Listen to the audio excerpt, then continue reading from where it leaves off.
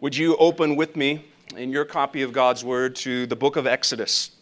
If you don't have a Bible, you can make use of the one that should be somewhere nearby you in the seat back in front of you. You may also be helped to know that the portion of Scripture we're on this morning, you can find in page 55 of that hardback Bible. Exodus chapter 17.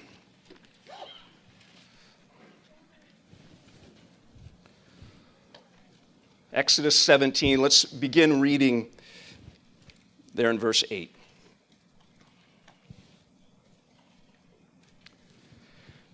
Then Amalek came and fought with Israel at Rephidim. So Moses said to Joshua, "Choose for us men and go out and fight with Amalek. Tomorrow I will stand on top of the hill with the staff of God in my hand." So Joshua did as Moses told him and fought with Amalek while Moses, Aaron, and Hur went up to the top of the hill. Whenever Moses held up his hand, Israel prevailed. And whenever he lowered his hand, Amalek prevailed. But Moses' hands grew weary. So they took a stone and put it under him, and he sat on it, while Aaron and Hur held up his hands, one on one side, the other on the other side. So his hands were steady until the going down of the sun, and Joshua overwhelmed Amalek and his people with the sword. Then the Lord said to Moses, "Write this as a memorial in a book and recite it in the ears of Joshua, that I will utterly blot out the memory of Amalek from under heaven." And Moses built an altar and called the name of it, "The Lord is my banner," saying, "A hand upon the throne of the Lord. The Lord will have war with Amalek from generation to generation." Would you join with me in asking that God would help us to not only hear his word with our ears, but also to receive it with hearts prepared in meekness. Our Father, how greatly we need your voice in our life. How greatly we need your counsel and your wisdom. So, Father, we pray that you would help us to hear and to receive, that you would speak clearly and plainly through your word, that you would be faithful and gracious to use me for the means that you have intended, and Lord, that you would bring about your good purposes in our lives as the result of your ministry of Spirit and word, we pray. Amen. One of the great doctrines of Scripture which Christians continually take refuge in is the certainty of God's providence. For as we turn the pages of our Bibles, what we quickly discover is that God is most certainly the creator of all things. And as the creator, it's in his infinite power and wisdom that he upholds, directs, arranges, and governs all creatures and all things. This sovereign power that we read about, it extends to the greatest forces, to the most highest authorities in all of the earth, all the way down to the most infinite, to the most insignificant, to the most minuscule, and even unnoticeable to the human eye. And it's really by this mysterious work of God's providence that we see something more of God's wisdom, that we learn something more of his power, of his justice, of his infinite goodness, and even as we've heard about this morning, his mercy. And yet, there's another equally as astonishing and true emphasis of Scripture. In that, in his ordinary providence, God uses means. We read in our Bibles that God certainly saves his people by his own electing grace. And God chooses to do so ordinarily through human voices proclaiming the good news. God promises that his people need not be anxious over daily needs such as food and clothing because he will provide. And yet, ordinarily, he does so through the means of working a job. And here in Exodus, God has promised that he would bring his people out of bondage in order to bring them into the promised land. But how is he going to do this? Would he just mysteriously teleport them out of Egypt and into the promised land? Would it be that they would just one night in Egypt close their eyes and the next morning wake up in Canaan? God could do that. This chapter, though, tells us something very important. This chapter really serves as a preview of how God will do this, as well as his faithful testimony that he most certainly will. The God of Abraham, the God of Isaac, the God of Jacob, graciously and sovereignly delivers his people. That is undeniable in the book of Exodus. And yet, here in this portion of Scripture, we are to notice the various means by which God brings about this sort of victory. This is sort of a preview of what God is doing in the book of Exodus, what God will continue to do in the book of Joshua, what God will continue to do through the Davidic kings, and what God continues to do in the lives of his people today. Yes, he delivers, and yet he chooses so often to use means. What are the means that we see here in this portion of Scripture? Well, we learn something about prayerful dependence. There's a joyful testimony that's given, we'll read of. And then lastly, essential wisdom. Prayerful dependence, joyful testimony, and essential wisdom. The means that God provides. Let's see how this unfolds. Look back at the portion that we just read, considering the end of chapter 17, what we are calling prayerful dependence. The emphasis here in these 9 verses, verses 8 through 16, has to do with the power of God to protect his people. God brought them out of Egypt by this mighty hand. He provided for them amidst their grumbling and then their disobedience. And now they face a new trial. Amalek. The Amalekites are the descendants of Esau. As you read through your Old Testament, you find that they become this perpetual enemy of God's people. Just as Esau hated Jacob, Amalek takes up the fight against Jacob's sons. Their assaults are recorded not only here in Exodus, but you'll see them again in the wilderness. You'll see them again as they attempt to enter Canaan. Throughout the book of Judges, the Amalekites continue to rise up. If you remember anything about Saul, the Amalekites play a part there again. They continually become this perpetual enemy of God's people. Their assaults here are recorded in the wilderness as they attempt to move forward. And this particular attack, it's actually a surprise attack. And Moses brings it up again later in the book of Deuteronomy, reminding the people, chapter 25, remember what Amalek did to you on the way as you came out of Egypt. How he attacked you on the way when you were faint and when you were weary. And he cut off your tail, those who were lagging behind you. And he did not fear God. Meaning Amalek came up from behind this million or so people and sought out who? The weak, the faint-hearted, those who were behind, and began to take advantage of God's people because he did not fear God.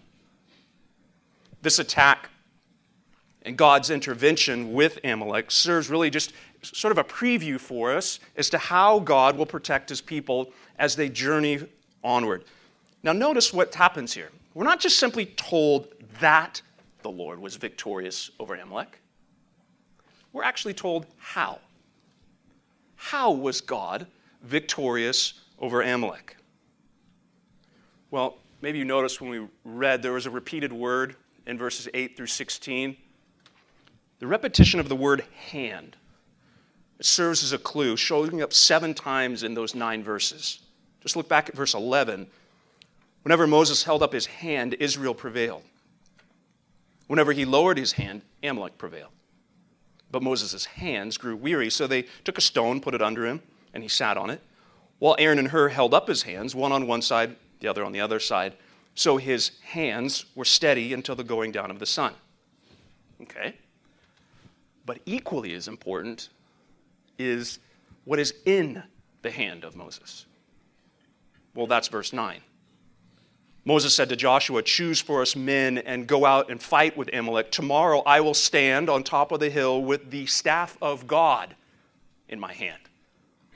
Now, the staff of God plays this really significant role in the Exodus narrative. Most recently, God directed Moses, just in the section above, to use this same staff to strike the rock so that water would pour out and satisfy God's people. And again, this staff essentially serves as the visible representation of God's power and God's presence with his people. Back in chapter 4, verse 17, before the plagues, before the Exodus, before the Passover, remember all the way back then, God in Exodus 4 gave Moses clear direction. He said, take in your hand this staff, which you shall do these signs. God was going to bring these judgments, bring these plagues, bring these mighty acts of power upon Egypt, and he would do so through this staff being the visible display of God's power and presence with his people. It's actually even referred to as the staff of God. You'd think they would call it the staff of Moses, and it is sometimes, but it's also called, it's the staff of God that Moses holds in his hands. And so what do we have? This combination of a lifted staff and outstretched hands. It would become, it had to have been, this ingrained image in the people of God that when Moses does this, oh, look out. Because when else has Moses lifted up his staff and lifted up his hands? Well, most recently, back in Exodus 14, God commands Moses, lift up your staff and stretch out your hand over the sea and divide it, that the people of Israel might go through the sea on dry ground. There's something happening here that when Moses lifts up this staff and lifts up his hand, that God is present and his power and glory is clearly seen. The Lord will fight for his people.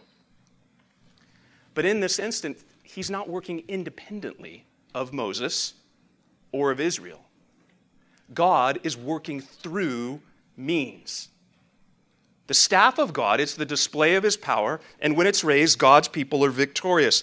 But this staff has to be held up by lifted hands. And so when Moses gets weary, they get creative. Let's find a rock. He can sit down. Aaron, you stand here. Hur, you stand here. Let's hold up the hands. Here we go. They get creative, and Joshua prevails. He overwhelms Amalek. The Lord's victorious. And this image of a lifted banner, a lifted staff, becomes the very same image that Moses uses when he builds this altar, this sacrifice of praise unto the Lord at the end of this battle. In verse 15, he names this altar, "The Lord is my banner." And you need to understand that when he says that, it's a military term. The Lord is the battle standard, the battle flag that would serve as really as a rally point for troops. Think back to medieval battle. There's no drones. There's no infrared. You're on a battle scene. How do you know where your commander is? How do you know where your team is? How do you know where you are in all of the chaos in the midst of the battlefield? Well, you would have a standard. You would have a banner that would say, this is where you are. So it was a rallying point, and it was really also an aid to keep your bearings as to where you are. And so what does Moses say through this? What is our battle flag? What ultimately is the standard that we fight under? What is our rallying point? What is our point of reference in all of this? Yahweh. The Lord is my banner. Now, the Hebrew in verse 16 is challenging, but the essence, it's communicated really well here in our English Bibles. As Moses lifts up his hands to the throne or to the authority of God, the Lord has victory, or the Lord wages war against Amalek. What Moses is saying is that it was the staff of God that brought the victory, but it was by lifted hands. As he lifts his hands to the Lord brings victory. The attack of the enemy is pushed back by the might of God, but it's accomplished through lifted hands. Think about the implications of this. The issue becomes even more urgent in the New Testament when we read something about our war, something about our battle. Our battle is not against flesh and blood. Our battle is a spiritual battle that requires spirit-endowed armor. And what's the purpose of this armor? This is where Christians can get very confused. What is the purpose of the spiritual armor that God has given to us? For one, I think it's very significant of what Paul mentions in context of all of this armor. In verse 11 of chapter 6, we're commanded to put on the whole armor of God, that you may be able to stand against the schemes of the devil. And he lists the various pieces of armor. And then verse 18, that we must never forget that it remains attached to this entire list, praying at all times in the Spirit, with all prayer and supplication. To that end, keep alert with all perseverance, making supplication for all the saints. That we are in a spiritual battle, not against flesh, and the necessary armor that's given to us is provided that we might stand, and that we might stand through faithful praying, persevering prayers, supplication. It's no wonder that the lifting of hands has become synonymous with lifting our voices to God in prayer. Because human voices lifting up prayers to God, it's the greatest expression of dependence upon God that God's people can show. Do you realize that's what prayer is? The greatest expression of your dependence upon God is through prayer. God fights for his people, but God also uses means. That's why we pray. To neglect prayer, to refuse prayer, to become so busy that we fail to pray, whether we intend to or not, we are essentially declaring, God, I don't need you. And so when we read in our Bibles in private worship, we naturally respond in prayer. Praising him, confessing sin, giving thanks, asking. And as we gather corporately, in corporate worship, we pray as an expression of our great dependence upon God.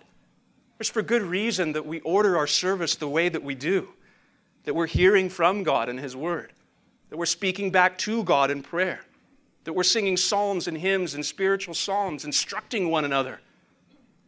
That at the heart of this is not only the announcement of who God is, but as God's people gather, our response to him in the prayers that we pray. Now, church, could I lovingly exhort you for a moment? The fact that we set aside the Lord's Day evening for prayer, it's not done as an elective course that's just to fill a few credits. If prayer is the greatest expression of our dependence upon God, then what do our Sunday evenings testify of? Do you long to know the joy of victory in battle? Do you grow very weary in your fight against sin, against worldly wisdom that batters you about 6 days out of 7? If that is true, then remember that we gather to pray certain that the victory is the Lord's, and the reason we pray is that we understand if I do not lift hands to him, I will not survive. Church, the Lord is our banner. He is our rallying point. He's the flag that we wave amidst the carnage of the battle, and we unite our voices in prayer and we say, you are our banner. You are our refuge. That's why we unite our voices and we begin to pray things like, oh, mighty God, you're the one who splits the seas. You deliver your people. To you alone we bow. So we come to you in the name of this great Redeemer. And we plead for your intervention. Father, we're praying, help us, provide for us, sustain us, revive us, glorify your name. You see, the rallying point for prayer is not some oppressive burden of things that we do, but it's when we understand how dependent we are that we cannot but help run to the rallying flag, running to the banner and saying, Our help is in the name of the Lord. He will be victorious, and we cast our cares upon him. What sort of great victory and gracious fruit might we see in our midst if we would but cast our cares upon him?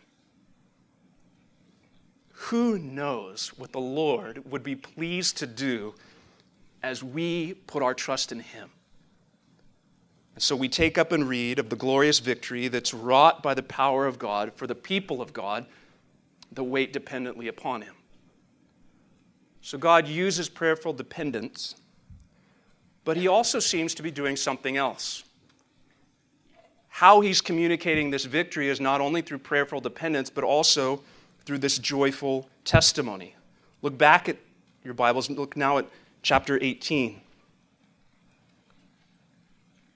Verse 1, Jethro, the priest of Midian, Moses' father-in-law, heard of all that God had done for Moses and for Israel, his people, and how the Lord had brought Israel out of Egypt. Now Jethro, Moses' father-in-law, had taken Zipporah, Moses' wife, after he had sent her home, along with her 2 sons. The name of the one was Gershom, for he said, I have been a sojourner in the foreign land. The name of the other was Eliezer, for he said, the God of my father was my help and delivered me from the sword of Pharaoh. Jethro, Moses' father-in-law, came with his sons and his wife to Moses in the wilderness, where he was encamped at the mountain of God. And when he sent word to Moses, I, your father-in-law Jethro, am coming to you with your wife and her 2 sons with her. Moses went out to meet his father-in-law and bowed down and kissed him. And they asked each other of their welfare and went into the tent. Then Moses told his father-in-law of all that the Lord had done to Pharaoh and the Egyptians for Israel's sake, and all the hardship that had come upon them in the way, and how the Lord had delivered them. And Jethro rejoiced for all the good that the Lord had done to Israel, and that he had delivered them out of the hand of the Egyptians. And Jethro said, Blessed be the Lord, who has delivered you out of the hand of the Egyptians and out of the hand of Pharaoh, and has delivered the people from under the hand of the Egyptians. Now I know that the Lord is greater than all gods, because in this affair they dealt arrogantly with the people. And Jethro, Moses' father-in-law, brought a burnt offering and sacrifices to God. And Aaron, with all the elders of Israel, came to eat bread with Moses' father-in-law before God. Now, if you've been reading through this Exodus narrative, you know that Jethro, he plays a significant role in really critical moments in Moses' life. Back in Exodus 2, Jethro first shows up. And there, Jethro takes Moses, he receives Moses into his own home as Moses is fleeing, and Moses gives him his daughter Zipporah in the hand of marriage. And Moses begins to work for his father-in-law by keeping his flock. Now here, in chapter 18, the family's reunited, and the reason for this reuniting is their meeting with Jethro is that Jethro has heard of all that God has done. That's what it says in verse 1, chapter 18. Now notice something. This reunion, this moment right here, is the fulfillment of exactly what God said he was going to do through Pharaoh. Do you remember what that was? It was back in Exodus chapter 9 where God said in verse 16, But for this purpose I have raised you up, Pharaoh, to show you my power so that my name may be proclaimed in all the earth. So what this means is that God is making himself known through his judgments upon Egypt and upon Pharaoh, making himself known not only to Egypt, not only to Israel, not only to Moses, but God said that through this, my name is going to be proclaimed in all the earth, that all the nations might know who I am through this. And here, this Midianite, because that's who Jethro is, this Midianite priest hears of what God has done. He seeks out his son-in-law to hear more. So Moses tells him of all that the Lord has done. Verse 8, he speaks of the hardship, and he tells him of the deliverance. And now that Jethro has heard, what is his response? Well, Jethro rejoiced. Verse 9. He rejoiced for all the good that the Lord had done. And then he testifies this in verse 10. Blessed be the Lord who's delivered you out of the hand of the Egyptians and out of the hand of Pharaoh, and has delivered the people from under the hand of the Egyptians. Now I know that the Lord, that Yahweh, is greater than all the gods, because in this affair they dealt arrogantly with the people. The testimony of the Lord, it's sounding forth, and the nations are coming to rejoice in all that he has done. This is just a preview of what God is doing in his salvation to be proclaimed in all the world. That what he does, salvation through judgment for his glory, that not only saves his people, but it's a testimony to the nation, and that very act is what provokes the nations to come as they hear, I've heard what the Lord has done. And they bring tribute. And here we are today, some 3,000 years later, 7,500 or so miles away from Egypt, proclaiming God's name for what he has done for providing and protecting his people in Christ. The very same thing of what we are doing this morning is the result of what God not only pictured in Egypt, but what God has ultimately done upon Calvary. And so I'm saying all of this to draw your attention to something very important. Take note of what this means. Take note of the means of what God uses to draw people to himself. It's not the glossy marketing brochure that Jethro received in his mailbox. It's not the luxurious building that Israel dwelt in. It wasn't the great pristine location that seems to have water issues. What drew him was the testimony of God's deliverance of his people. The testimony of God's almighty and gracious provision is a powerful message. Romans 1:16 we know well. Where Paul says, I am not ashamed of the gospel because it is the power of God for salvation for everyone who believes. The gospel is power. It's the power of God. It's the display and the announcement, the communication of God's great power for all who believe. What did Jesus say in John 12 about his very ministry when he said, and when I am lifted up from the earth, I will draw all people to myself. When he would be lifted up upon Calvary, that looks like the emblem of defeat, he says, no, that's actually the very message, the very historical event that will draw his people to himself. 1 Corinthians 1:23, when Paul writes to the Corinthian church, he says, but we preach Christ crucified, a stumbling block to Jews and folly to Gentiles, but to those who are called, both Jews and Greeks, Christ, the power of God and the wisdom of God. What draws the nations to hear of this great God and to testify of his worth? His power and promise to save his people. So let me ask you, do you want to see the name of God lifted up in all nations, joyfully testifying that Yahweh, that the God of Abraham, Isaac, and Jacob is greater than all? Well, if you do, then friends, speak clearly and speak boldly about the deliverance that God brings. That's the means that God uses to glorify himself among all the nations. Tell others of the hardship and of the burden of sin. Speak to them of the deliverance, just as Moses did, the deliverance from bondage through the death of the Lamb, who is Jesus Christ, slain for sinners. Tell them how they can be spared from the wrath of God by trusting in the blood of that Lamb, and to warn people with all sincerity that unless they do, they too will face the wrath of God. That's the message. That's what exalts Christ. That's what causes the nations to come flooding to hear and to proclaim, this is the message. This is the hope. Blessed be God. And that's what we are doing this morning, really in the corporate gathering of God's people.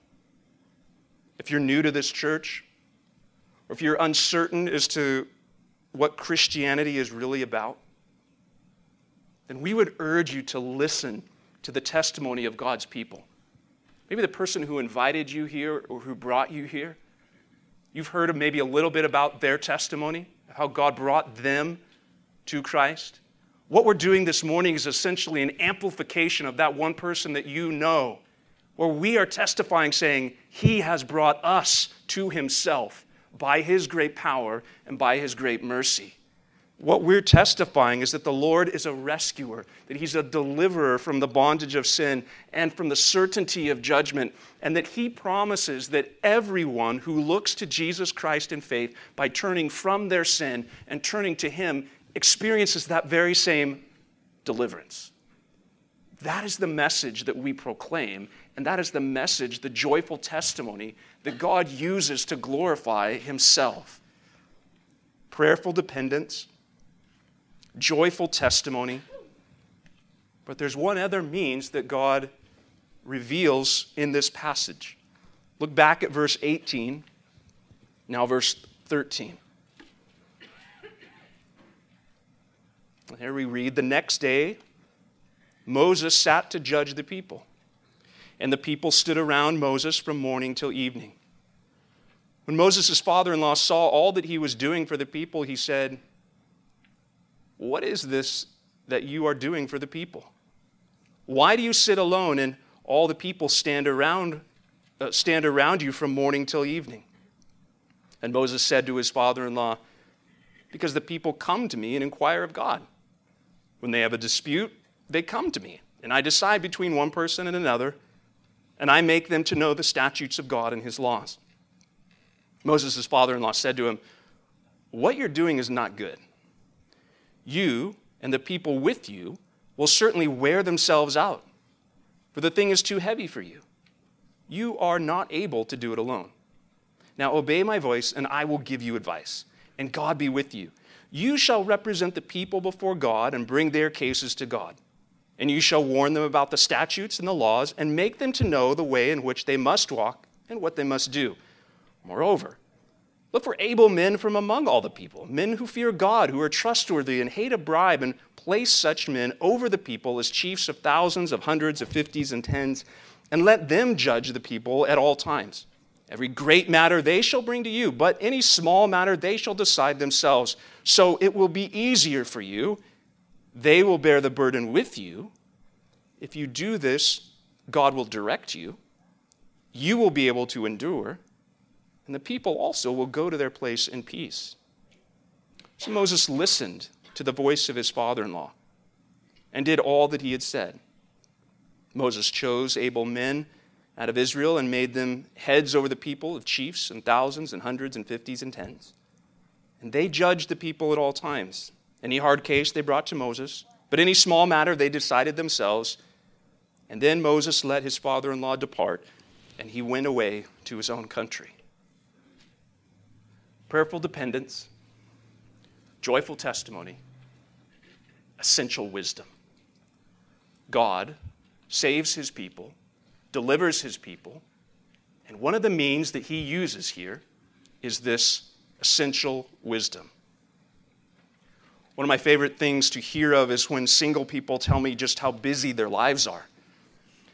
And I usually, hopefully, smile warmly, compassionately, and nod, and anticipate the day that, Lord willing, they get married, have a few kids, work a job, maybe two.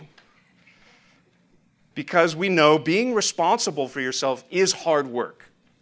Not saying that. Being responsible for other people, that's harder work. Being responsible for 1 million people, that's impossible work.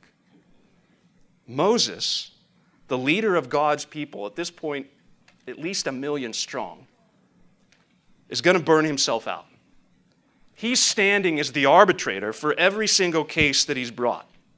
And as his father-in-law continues to spend time here at this family camp out, he scratches his head observing what's going on, and he pulls his son-in-law aside and said, "What are you doing?" And Moses says, "Well, there's great need." That's essentially what he says. The need dictates what I'm doing.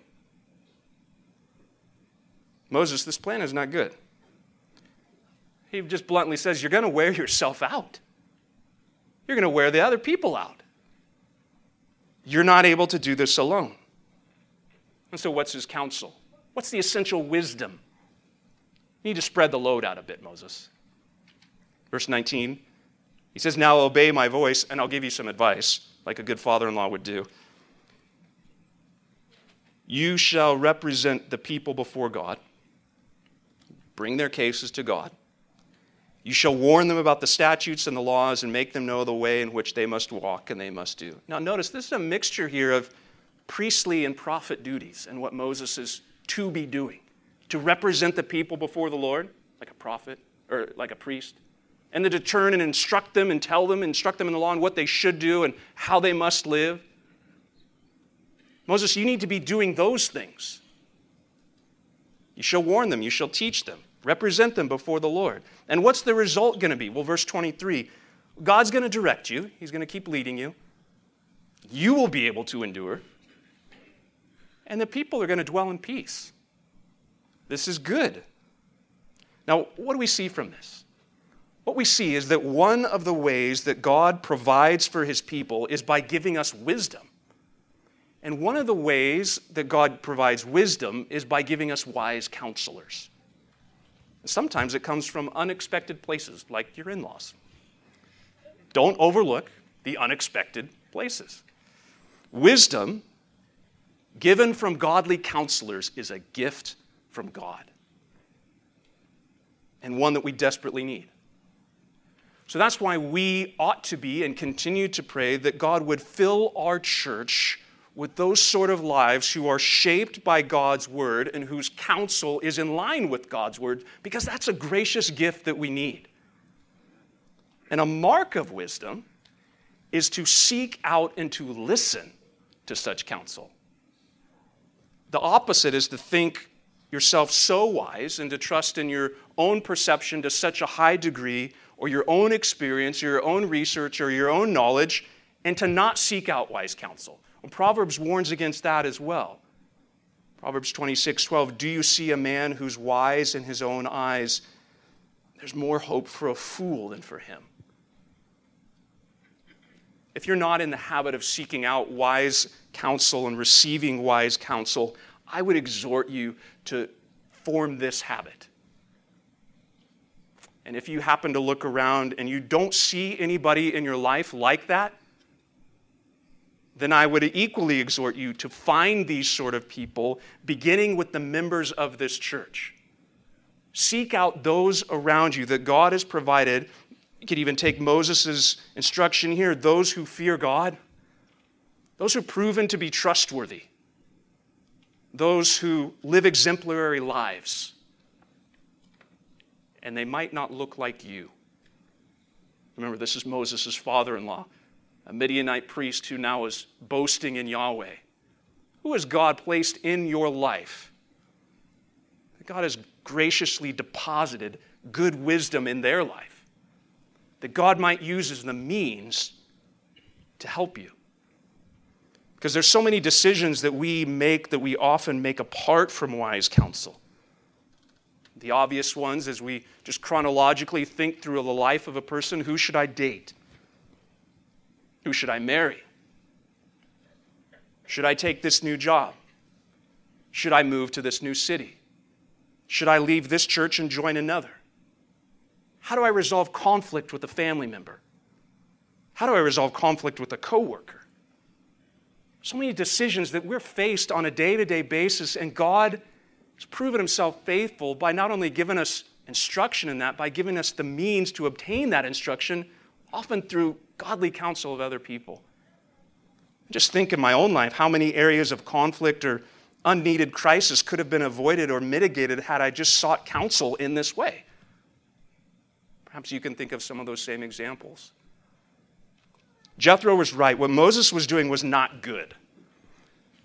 Not only was Moses unable to do it alone, the people are going to suffer as well. Because the line's going around the block and around the corner. It's like, how long have you been waiting? I've lost count. Well, we got to ask Moses. The people they're getting exasperated and worn out. Jethro says, this is not good. because Moses is prevented from doing what he ought to be doing, and the people are not being served as they ought. So God provides essential wisdom through godly counsel. But what's interesting is this is not the only place in Scripture where this sort of pattern comes along, where we see this sort of wisdom played out. It's interesting, the same sort of concern seen also in Acts chapter 6. The same pattern of corrective wisdom that serves God's people and enables God's leaders. If you remember in Acts 6, the apostles are being pulled away from their ministry of prayer and the word for the pressing need, the legitimate need of distributing food to the widows. And it's so essential that the determining decision is to choose 7 men from among yourselves, men of good repute, full of the Holy Spirit, and put them in charge of this duty, and we will give ourselves. We will continue to be devoted to the ministry of prayer and the word. See the same sort of pattern in Titus 1:5 as Paul gives wise instructions to Titus to put things in order and see that elders are appointed in every town. As we're concerned with the gospel going forth, people are getting saved, churches are being established. Healthy churches need pastors. You see the same emphasis in Ephesians 4, where Paul instructs the church at Ephesus, reminding them that God gifts his church with the ministry of the word. He's done that throughout really all of redemptive history, whether that was prophets that he sent, apostles, in our present day, pastors, teachers. And why does God give gifts of the ministry of the word? To equip the saints for the work of the ministry, so that the church of God would be built up, every joint supplied with what it needs, so that the body would be built up in love. There's that same sort of organizational emphasis, this godly wisdom that says it's going to be good for you and it's going to be peaceable for them. That God gives and God provides and God uses the means of good counsel. God has given Veritas Church essential wisdom, because we know that no one person can do it alone. The burden is to be shared so that pastors are enabled to endure and so that the people dwell in peace. And in God's wisdom, he gives to us instructions from his word for the ordering and for the equipping of his church. And so that's why we continue to pray, not because we forget that we pray them, but because we want to continue and repeatedly pray these two things, that God would graciously gift us more elders, and that God would faithfully grow us as a body in spiritual maturity. Because when God graciously gives more pastors or elders and he grows a body in spiritual wisdom, it endures. The people dwell in peace. The body is built up in love. And God is glorified. So this same essential wisdom that is patterned here is given to us throughout Scripture. So can I just ask you in passing, would you, if you're not already, commit to praying in this way? I mean, here's just a really simple example. If we're prayerfully dependent upon God's provision and he says this is essential wisdom, then we can just connect these 2 points and say, well, let's prayerfully depend upon God and ask for this sort of essential wisdom. This is an easy one. God, as we look ahead to this coming year, one of the great needs that we see are that you would gift us men and women of wisdom that can provide good counsel, and men of character gifted to serve as faithful pastors. God, would you graciously provide for us through those means? That we would dwell in peace, that our leaders would endure, that your name would be glorified.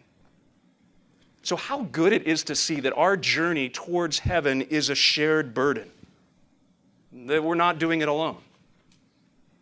Single moms, you are not doing this alone. Single dads, you are not doing this alone. If you are widowed, you are not doing this alone. If all you can see is your own circus and your own monkeys, you are not doing this alone. The body has been given to us to share this burden in God's essential wisdom. And when we do, we experience exactly what Jethro described. God directs us, our leaders endure, and the people of God go forward in peace. God proves his faithful care of his people by giving them essential wisdom in a way that we walk worthy of our calling. Church, God has promised that he would bring his people out of bondage in order to bring us into the promised land, to what he's given to us, our eternal home, the celestial city, whose builder and maker is God. And we are gathered here this very morning proclaiming the same testimony of Jethro.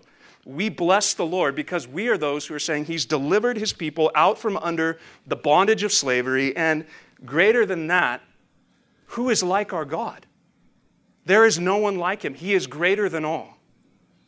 He's delivered us from the domain of darkness and transferred us into the kingdom of his Son, in whom we have redemption, the forgiveness of sins. The Lord is the one who fights for us. And yet he calls us to express our dependence upon him, pleading his work through the ministry of prayer. The Lord is the one who builds his church. And yet he calls us to order our lives and his church according to the wisdom of Scripture. God's providence over all things, and God's wisdom to use means to accomplish his great purposes. May God continue to work in us to will and to do his good pleasure, so that as we testify of his goodness and his wisdom, that we are found trusting in his means. Let's pray that he would graciously do that in our lives. Father, we thank you for the good wisdom that you give to us in your word. Thank you for the patterns, the images, the clear teaching and instruction that comes to us from your revelation. Lord, we ask that you would give us clarity in all of these things, that you would order our lives according to your sound word, and that you would receive the glory in the way that lives are not only well ordered, but radically transformed, being brought out of darkness and into your marvelous light. Father, continue to be faithful to your promise. Continue to sustain us, provide us, that you may continue to receive all the glory in your gracious work among us. Amen.